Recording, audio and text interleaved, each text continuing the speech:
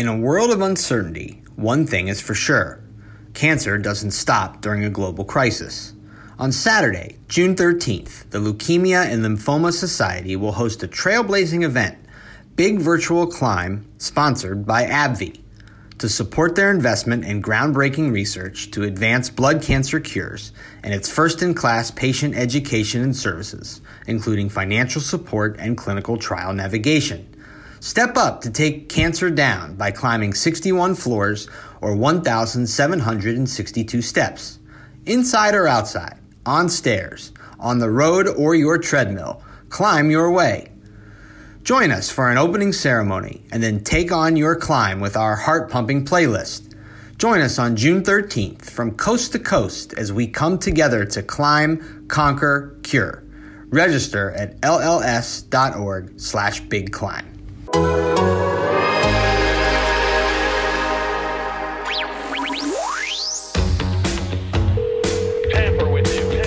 Welcome to Tampering with Sam Amick and Joe Varden. It's a beautiful game of basketball that we all love and talk about every single day. To be able to bring people together.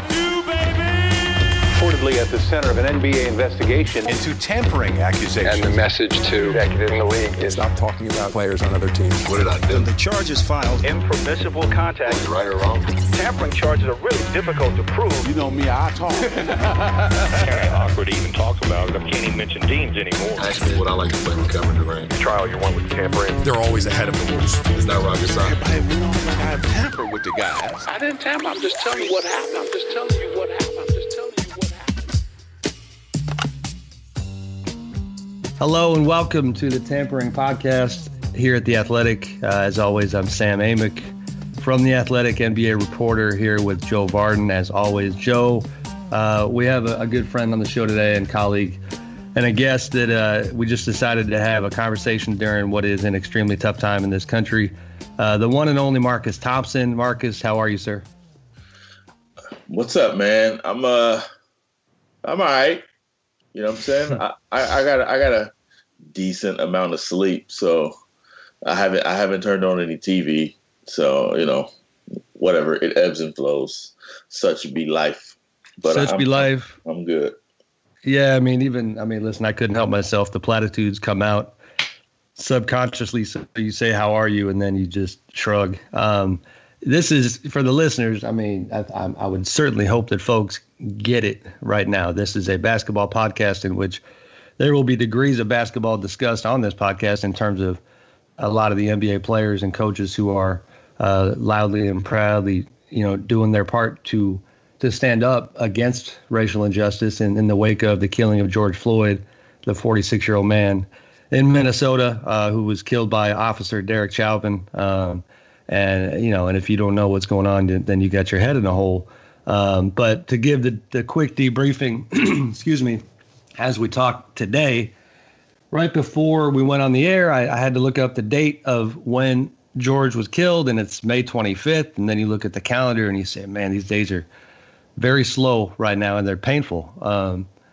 The protesting obviously is on a different level. And then within that protesting, you have an incredible amount of apologies, guys, of folks who are taking it to the next level and might not even represent the very spirit of the protest that, in the way in which they began. There's a lot of layers to this thing. And it's affecting everybody's community. And for me personally, having Marcus on was the right move because he's a friend, has been a friend for an extremely long time. And somebody who, I've told him this a million times off the air, is that, as a white man, like whenever I've had to check myself and to learn, he's certainly on my short list of people who I talk to. Marcus, your latest column, the headline, "To Be in a Rage Almost All the Time," resonated big time with a lot of people, was published on May 28th. Currently got 362 comments. If you got 30 or 40 comments. Word. Yeah. If you got 30 or 40 on a regular that's Vard level comments right there. But it captured the heart of the pain, and so take us through it a little bit. When you told me you wrote this thing, my favorite part was that, and Joe, I hadn't shared this with you, but Marcus and I were on the phone before it was published. And what struck me is that he actually said casually that he had written something. And I said, well, did you write it for yourself or to get published? And real nonchalant, he's like, I mean, if they want to publish it, they can. And he had turned it in, but it was this clear thing where you did it for therapy. You did it for yourself. You did it to put some of that rage in the receptacles, as you eloquently wrote, and you're running out of receptacles. I haven't talked to you since that piece landed and clearly resonated with people, but where are you at? Oh man, like right now I'm solid. This thing is, it's just such an emotional roller coaster. But like my daughter and my wife just went to Target. So we just had a little fun before they left, like just, doing our little family silliness. So I feel good, but it's crazy the shift from there to here, right? And it hasn't even been a straight line. It's just up and down, just up and down. I remember being very relieved. I'm gonna be honest, be very honest with you. I was very relieved that you called me because I was feeling a certain type of way about the people who I wasn't hearing from. And sure enough, I had two people who I was like, I know they're going to call. and it wasn't, an article wasn't even posted yet. So I didn't get, I was like, yeah, this is exactly who I expected Sam to be. Right? Like, hey, how you doing? And it wasn't like, yo, is this super deep? Like, hey, are you? It was just like, yo, how you doing? And I was like, yes, way to come through in the clutch, Sam. I thought you was going to, no, I'm just playing. But the range of emotions, part of this is just, it's exacerbated by the fact that I have a child who's like coming into knowledge. When she was a baby, it would be probably different. It's like whatever, but she turned 13 on May 24th. And May 25th, like, this all started. So it's like, hey, my beautiful new teenage daughter, and the world is your oyster, and you get to watch Disney all day and eat cake because, life is fun and great. And then the next day, here's why you need to be careful out in these streets because you could die, right? Like, and it's like the juxtaposition of that, of trying to decide when and how to make her aware of what life is like outside these doors, and kind of shake her from this comfortable existence she has. Like that's the part that's difficult. That's where my rage kind of stems from, because it's not fair that my daughter has to grow up earlier. I just don't think that's fair that I have to tell her things she should probably understand at 19, right, but at 13, So I just felt that a lot, and I wrote, and I like writing like for something because the process is different. I mean, I got plenty of pieces on my computer where I'm just going in, right? Like, and nobody ever reads it. It's like, whatever, but that's just really ranting. I like, I knew if I turned in a piece, my editor, Tim Kawakami, he's gonna have some questions, right? He's gonna ask me some things. I knew if I turned in a piece, I had to consider who else would read it, and other thoughts and other ideals and other perspectives, and make sure I consider them, right? So I just like that filter. I like putting my thoughts through that filter to like kind of vet them. So at the end of it, I have a much better grasp of where I stand and how I actually feel. And it's not based off that initial emotion. So once I did that, Sam, and I kind of got out of it what I needed, I was like, yeah, y'all can do what y'all want with it at that point. Right. But it was, I got what I needed from it. And to my surprise, I'm always very surprised when you're honest with somebody and people act as if like it's such this, oh my, it's like, oh, I can't believe this is incredible. Like, dude, I just told you the truth. Right. And maybe that's how like lacking truth is, but I didn't think people would do it. It would be all like that. You're selling yourself short, I think, in terms of it. Listen, not to you don't need me to stroke your ego, but it's the ability to communicate so specifically to what so many others are feeling. And that's the thing. I mean, what hit me is when I read the comments, and you had quite a few black folks in the comment section telling you, I've never been able to tell people, how I felt. And to do it, with even some of the historical context you shared and some of the quoting of authors beyond Martin Luther King Jr., things of that nature. It hit home for me. And Joe, I would love to hear your thoughts. Is as a white man, it's like, man, what I've learned recently more than ever is the concept in your column and the message of don't look away. It's saddening how easy it is to look away. And it's also daunting how hard it is to keep looking. And the difference between you and I, and Joe and I and you, obviously, is that you have no choice. And I've been thick in this the last couple of days, and I don't know to what detail I feel like going into down the road on this podcast, but in our specific neighborhood, we've had some extremely intense stuff in the last couple of days that forced conversations with people I care about deeply. And it's that concept of don't look away, and then knowing the whole time, well, as a white person, like, you have a back door. You can just stop caring. You can, because, you can go on and the system is not going to impact your kids and your people in the same way. And for me, that was the best lesson in the column.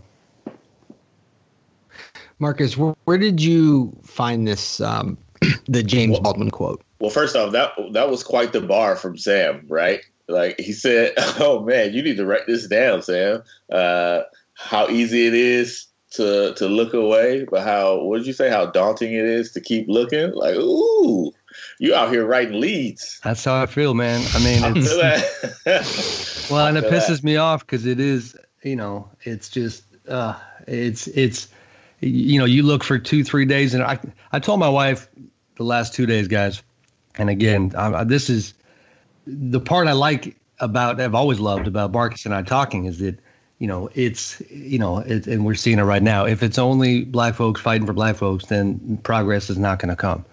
And I've never understood better than now the importance of other voices. But the phrase you hear black men and women say all the time, I'm tired. And I laughed with my wife last night. I was like, holy shit, I'm exhausted. And are you serious? Like this, like we've dipped our toe in this thing, and that's the part where it is, you have the back door, and it's a tough choice, and not a lot of people make it, to be honest with you.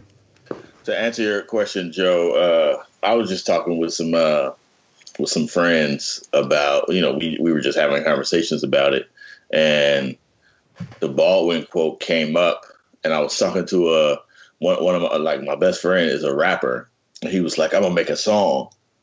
And I was like, you should put that Baldwin quote in the intro. So I went to look for it because he couldn't find it. I was like, I'm gonna find it, which is what, as the reporter, you probably know, you're just the one who people expect to find stuff.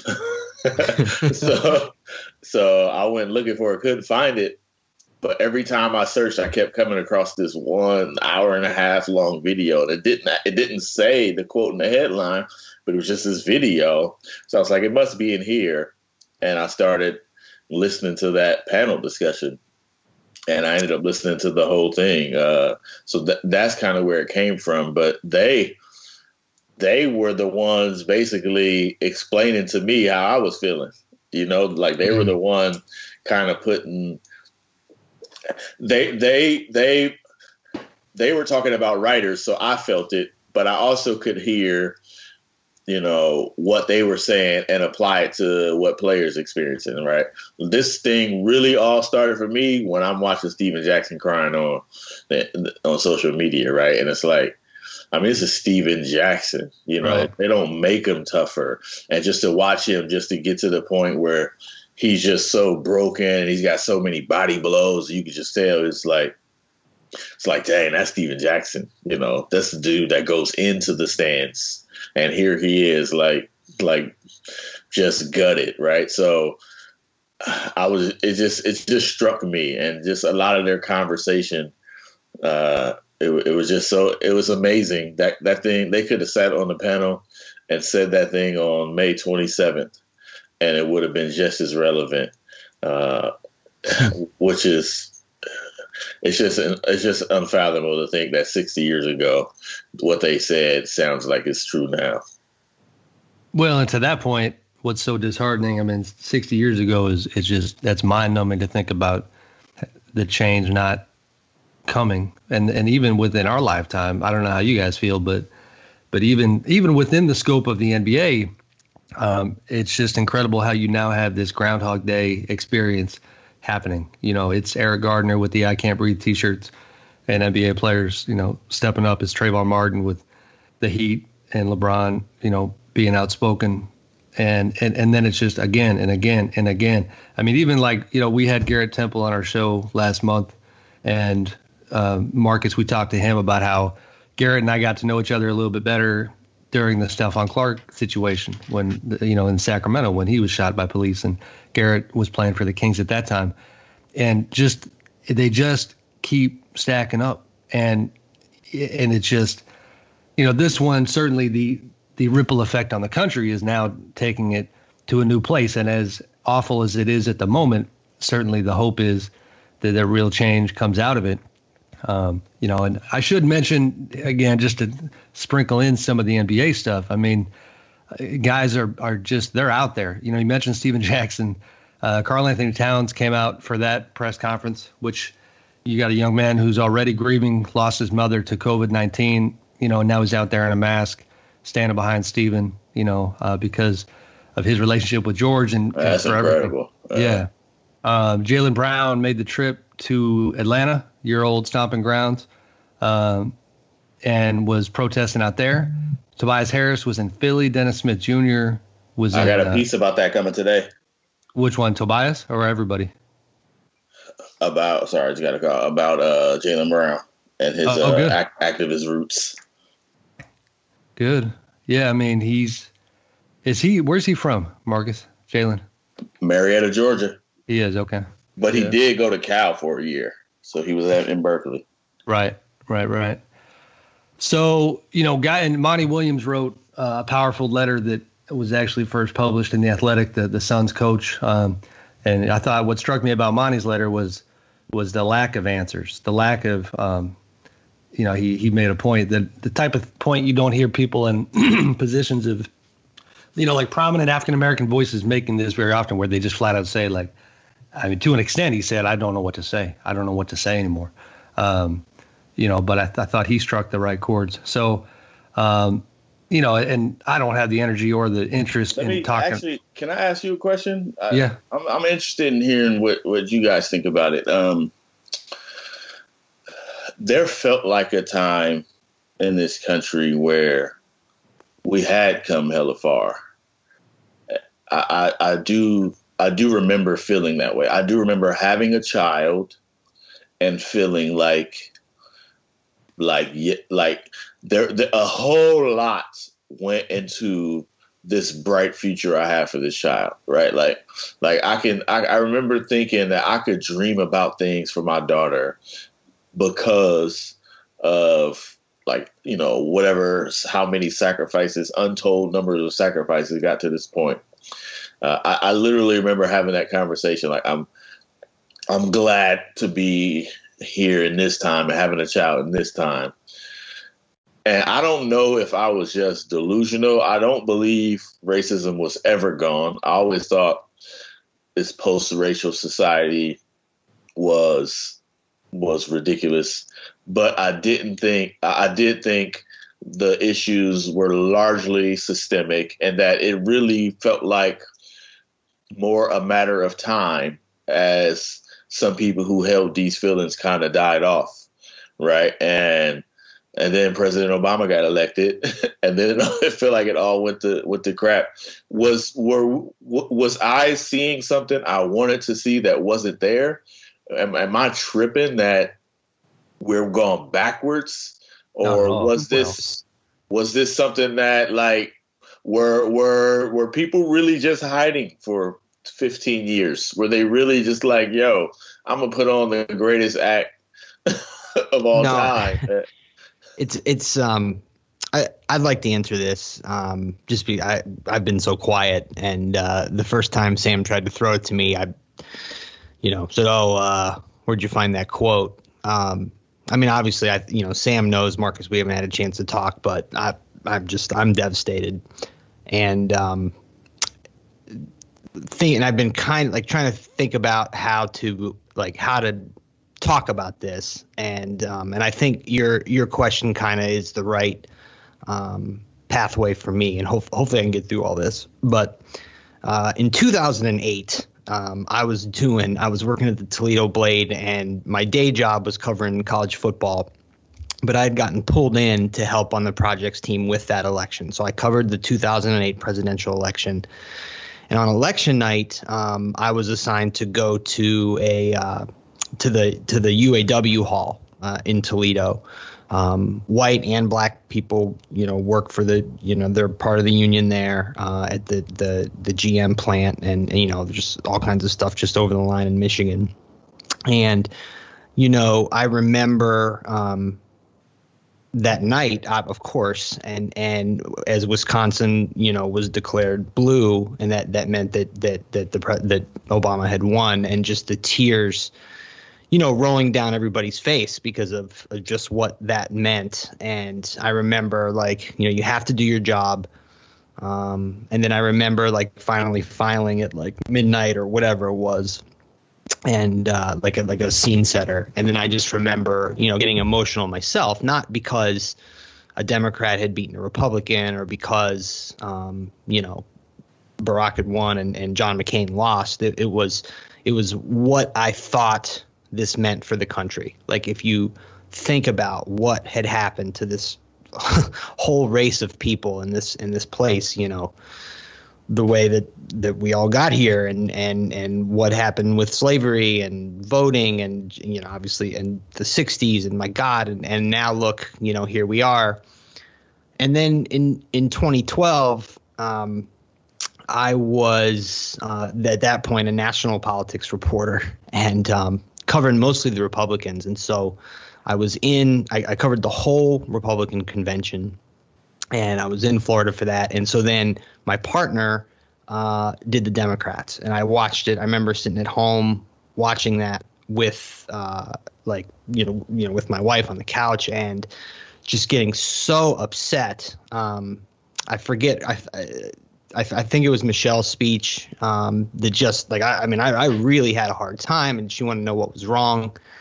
And I was just saying that it was the weight of being out there and kind of being around some of these pockets of people and seeing that these problems actually hadn't gone away, that they had gotten worse, and just how sad things were in the country. And so here was this, this person who I actually very much personally admire and had met on the campaign trail, and delivering this beautiful speech, and basically suffering through tears, not of joy, but of sadness over what I had seen just as a reporter. And that is 8 years ago. And we talk about how frustrating we are, or how frustrated we are with the current president, and how much of our ire he can draw. But he his election was in a lot of ways a result of this problem. And so yes, of course it hasn't, it didn't go away, and now it's so much worse. And there's so many thoughts that I've been struggling with this week, and then even today. I mean, I know you and Sam are friends. You and I are friends. We've been we've been hanging out this is the first June that we have not spent together since in 5 or 6 years. And it's, in a way, I felt like kind of Sam articulated this a little bit, here, us two white guys, and you're on. I mean, yes, we've actually had you on this pod many times, but it feels like in the sentiments was in your column a little bit like, why do we have to turn to you when something like this happens? Like, what can we do about it? And, I've been thinking a lot about that, and we can get into the conversation, but I'm just so sad. So sad. And I live in Cleveland, and the National Guard is actually in the city right now, 15 miles to my left. And I can't I'm not sad because of that. Like, I'm not saying like, well, protests shouldn't turn violent. Like, I don't know that that's true. Like, some of that stuff is hard to work through, but it's just, I almost can't articulate the level of just, personal sadness and devastation I feel about this. Last Dance documentary has brought up the ongoing debate that no one will ever win. Is Michael Jordan the GOAT? Is LeBron the GOAT? One thing we do know for sure is that Manscaped is the GOAT for men's grooming. Manscaped is the only men's brand dedicated to below-the-waist grooming and hygiene. Because of their ceramic blade and skin-safe technology, your snags will be reduced while designing your own triangle offense down under. The Perfect Package 3.0 kit comes with a new and improved Lawnmower 3.0 water-resistant cordless body trimmer, performance boxer briefs, and a travel bag for you to use when you're done quarantining. Get 20% off and free shipping with the code THEATHLETIC at manscaped.com. That's 20% off with the free shipping at manscaped.com, and use the code, all one word, THEATHLETIC. There's a weird parallel, but our buddy Ethan Strauss always talks about coaching searches and how the longtime coaching agent Warren Legary has this philosophy where he says, that teams overcorrect. If they have a disciplinarian coach and that guy gets fired, then they go for the touchy-feely, player-friendly coach. And this is not that, but it has this overcorrection thing where I think the darkness was in the darkness. The folks with these types of views, they had been scared into the shadows. And it's weird, man, because you're going to learn your entire life. I'm 42 years old. And because of what's happening, I feel like I just started learning yesterday, which is to say that I spent a lot of my adult life not knowing that the guy, Marcus, I've seen a Confederate flag in my goddamn town, outside of Sacramento. It was about 2 years ago, a 16-something-year-old white kid driving around in a truck, and he had a Confederate flag. And this was at the beginning of the Trump tenure. And if I had more balls, and I should have, I would have ripped it off his truck. Instead, I just couldn't stop being fixated on it, and I followed the kid. And I remember, I hadn't had lunch, and I was like, I'm driving around. I see this kid with the flag, and I just wanted to get eyes on him. Like, why? Who are you, and why are you doing this? And I remember he went to this local pizza spot and this mom and pop joint, and I hadn't had lunch yet. So I was like, you know what? He pulled in there. He clearly knows people in there, and I got to eat anyway. So I go in and I sit down, and I sat 3 booths away staring at this kid and watching him interact with his buddies and just trying to understand why, and I didn't get answers that day, but it scared the shit out of me. And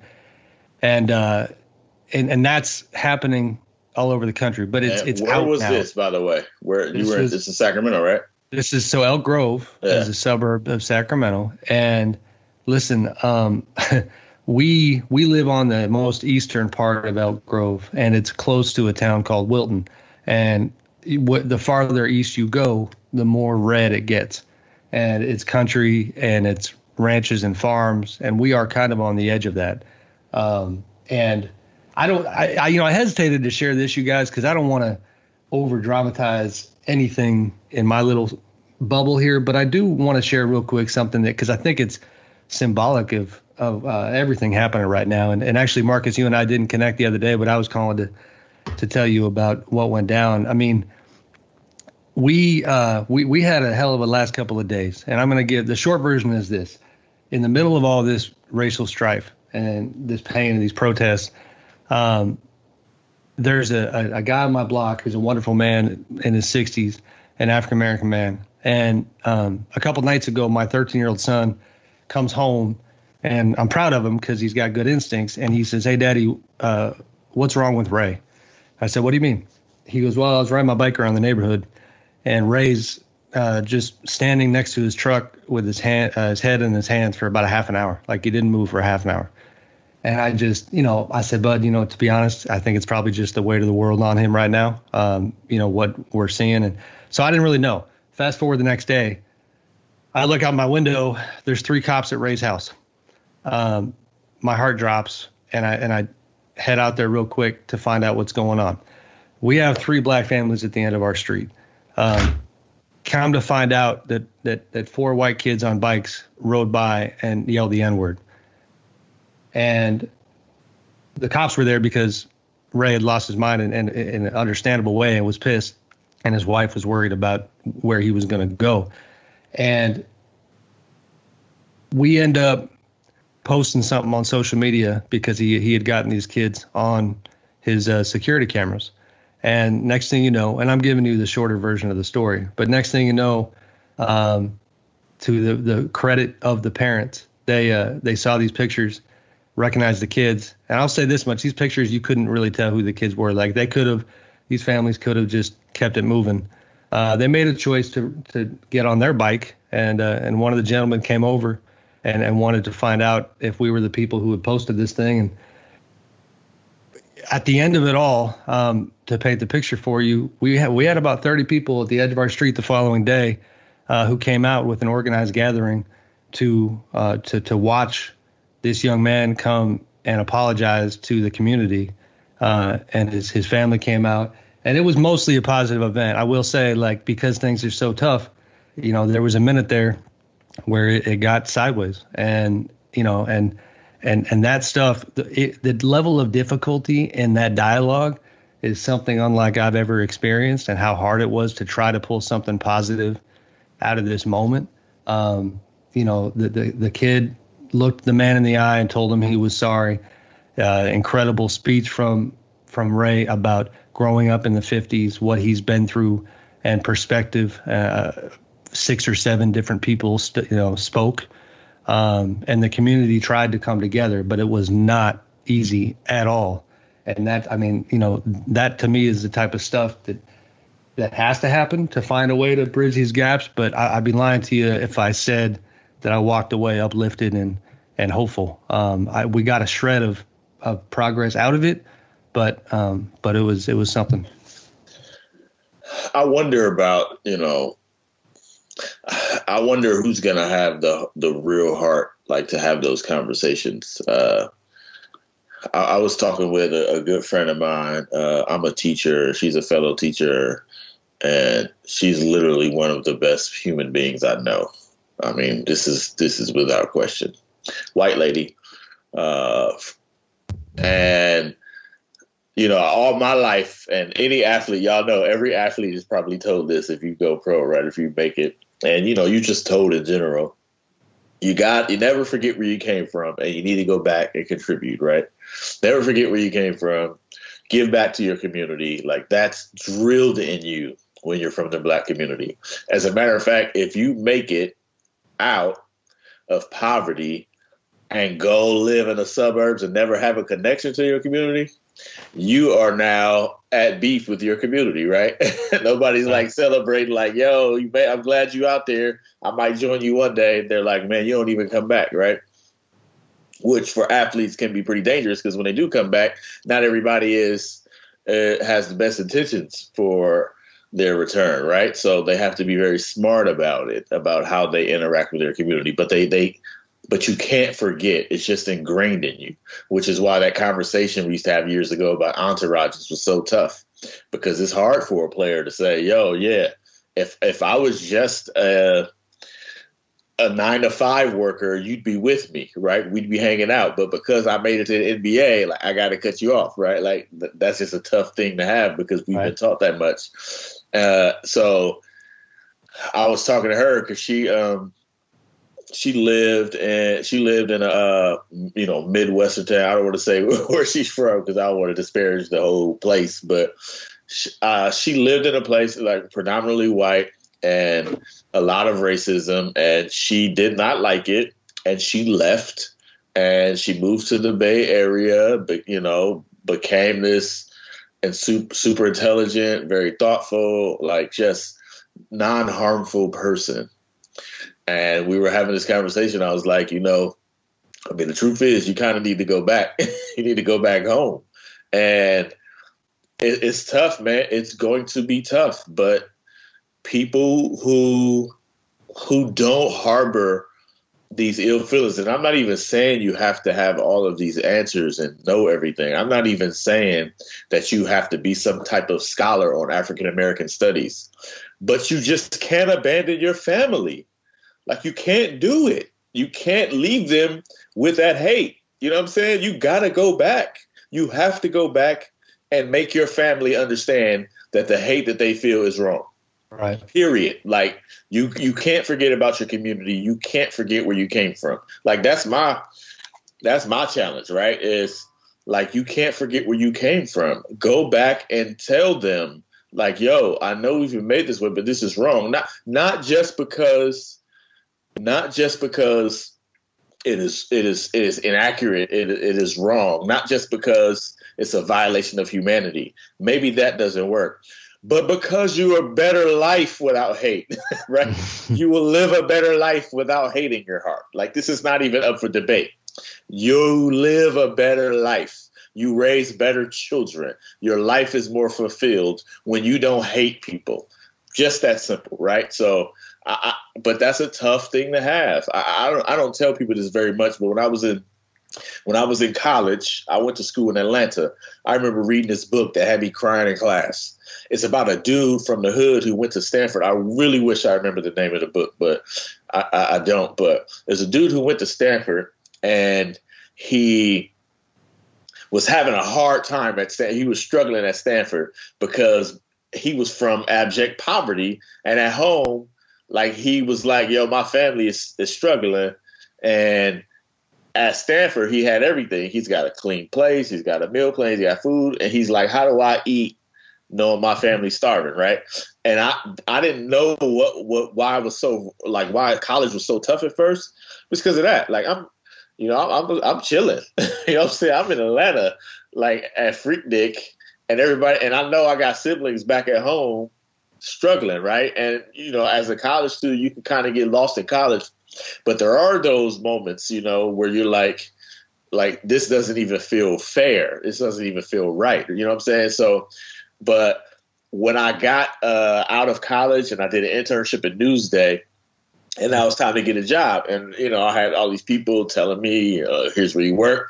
But I'm like, Sam, I got to go to the Bay. You know what I'm saying? And, when you get a job out of college, you basically, as a journalist, you're supposed to be willing to go anywhere, and you probably go end up anywhere. Right. You know what I'm saying? So they're like, I got a guy, the Corpus Christi paper wants to holler at you, and the paper in Alabama wants to holler at you. And I'm like, I'm going to the Bay. So I remember sitting with an assistant editor at Newsday, and we were going over my clips, and she was helping me kind of get ready because I was sending out stuff so I can get a job, and all my stuff was to Bay Area publications, right? She's like, what are you doing? And I'm like, dude, I'm going home, right? So the job has to be at home. And everybody thought I was crazy. They thought I was arrogant. It was like, you don't just get to go to the top 5 market. Like, you got to start somewhere. You know what I'm saying? You got to go where the job is. But I was like, and I didn't say this, but I was like, I can't.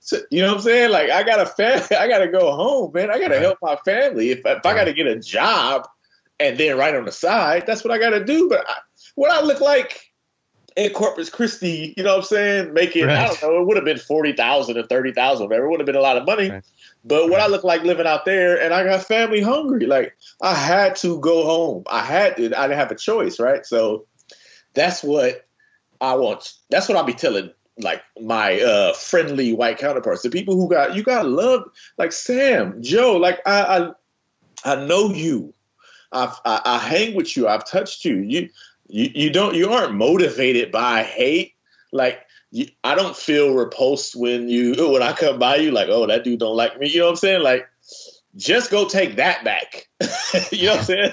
Just go take that back and make sure be like, yo, man, it's just not cool to hate like that. I do feel like it would be a lot better if people just stop leaving their families behind and leaving their families ignorant and leaving their families riddled with this cancerous feeling that I'd be willing to bet is eating the family alive. Yeah, I mean, and to that point, and I'm going to leave it here because it's a sensitive thing, but like the discussion that was pretty robust in our neighborhood was what you're alluding to is this kid who made a terrible choice to say what he said. And again, to his credit, he did cop to it. The question then became, where did it come from? And we'll never know because the thing is, it could be I got a sister who moved from Newport Beach area to England within the last 2 years, and legitimately one of their motivations was because they did not like the climate in that part of Southern California. It's there are pockets that are very hateful towards people of color, and their concern as parents of one daughter, only child, was that for one, they're older parents and that they're just trying to be very deliberate about how they raise her. But for two, if you put them in a school environment where you can only have your hands on your kids for so many hours a day, and if that environment is people with a certain viewpoint, then inevitably that's going to bleed into who they are as a person. And so, their move is extreme. Next thing you know, they're out in England. But that's your lesson is good though. I mean, you start with your family, and then for me, it's like I would like to go a lot farther than that. I'd like to go and have these conversations with people who I care about outside of my family. But even extended family is not always easy. But that mountain seems incredibly tall right now and extremely tough to get over. Doesn't mean you stop trying to do it, but it's tough right now. I think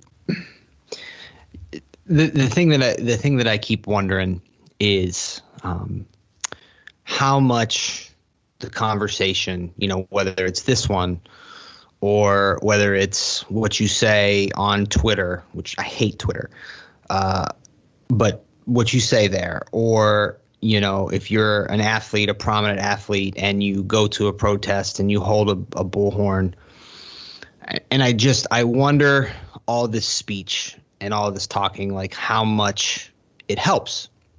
And Marcus, you said earlier, talking about being tired, and not that in any way, shape, or form could I even ever be able to truly relate to that. But I feel a little worn out by it, and I'll explain it. A lot of LeBron's second tenure in Cleveland was during some of this stuff. Now, obviously, the Trayvon Martin thing was when he was still in Miami, and so I was not in contact with him then. But if you think about Ferguson and you think about the first I Can't Breathe with Garner and then here in Cleveland with Tamir Rice and on and on and on. I mean, here you have arguably the most popular athlete on the planet, close.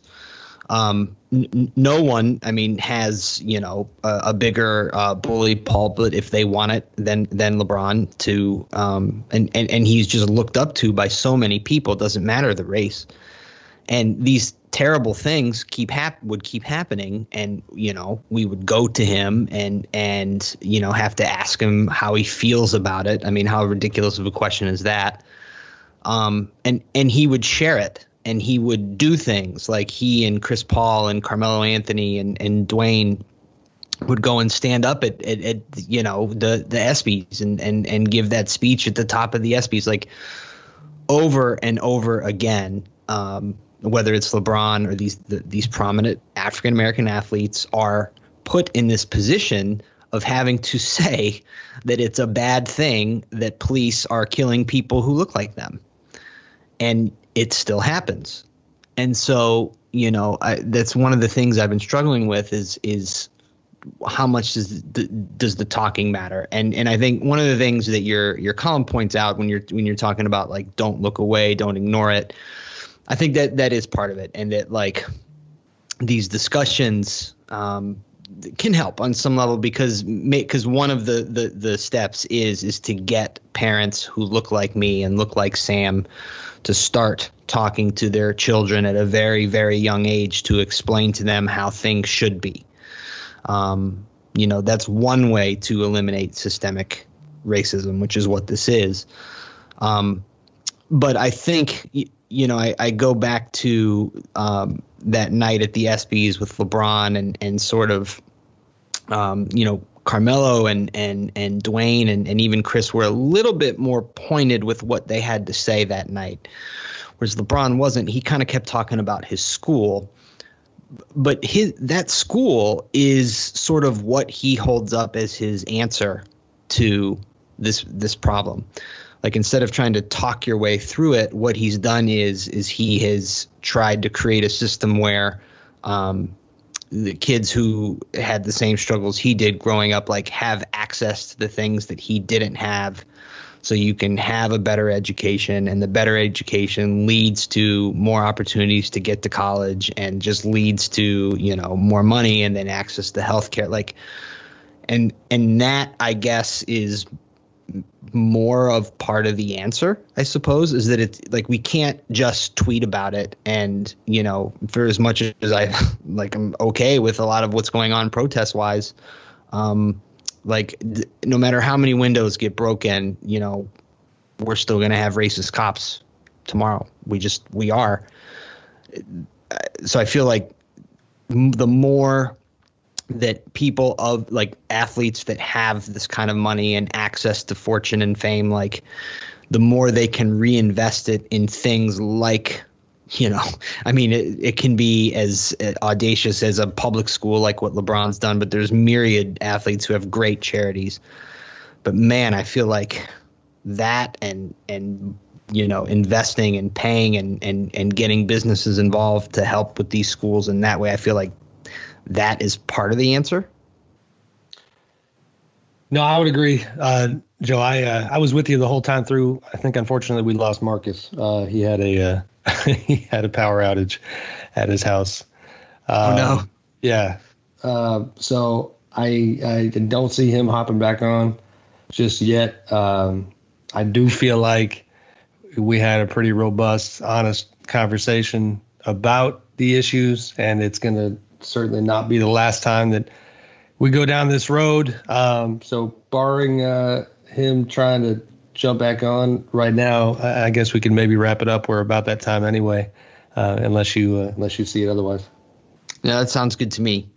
Okay. All right. Thank you. Listen, Joe, for you sharing your view of this. Like I said at the top, not much hoops here, and hope people understand why.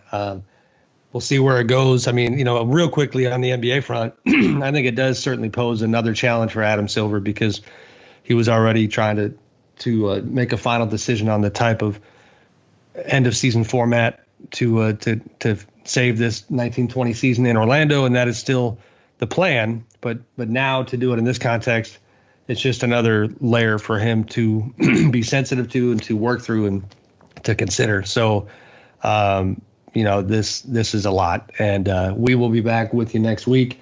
Thank you very much to Marcus for joining us and kind of helping us understand. And everybody be safe, be good to each other, and we'll be back next week. Thank you.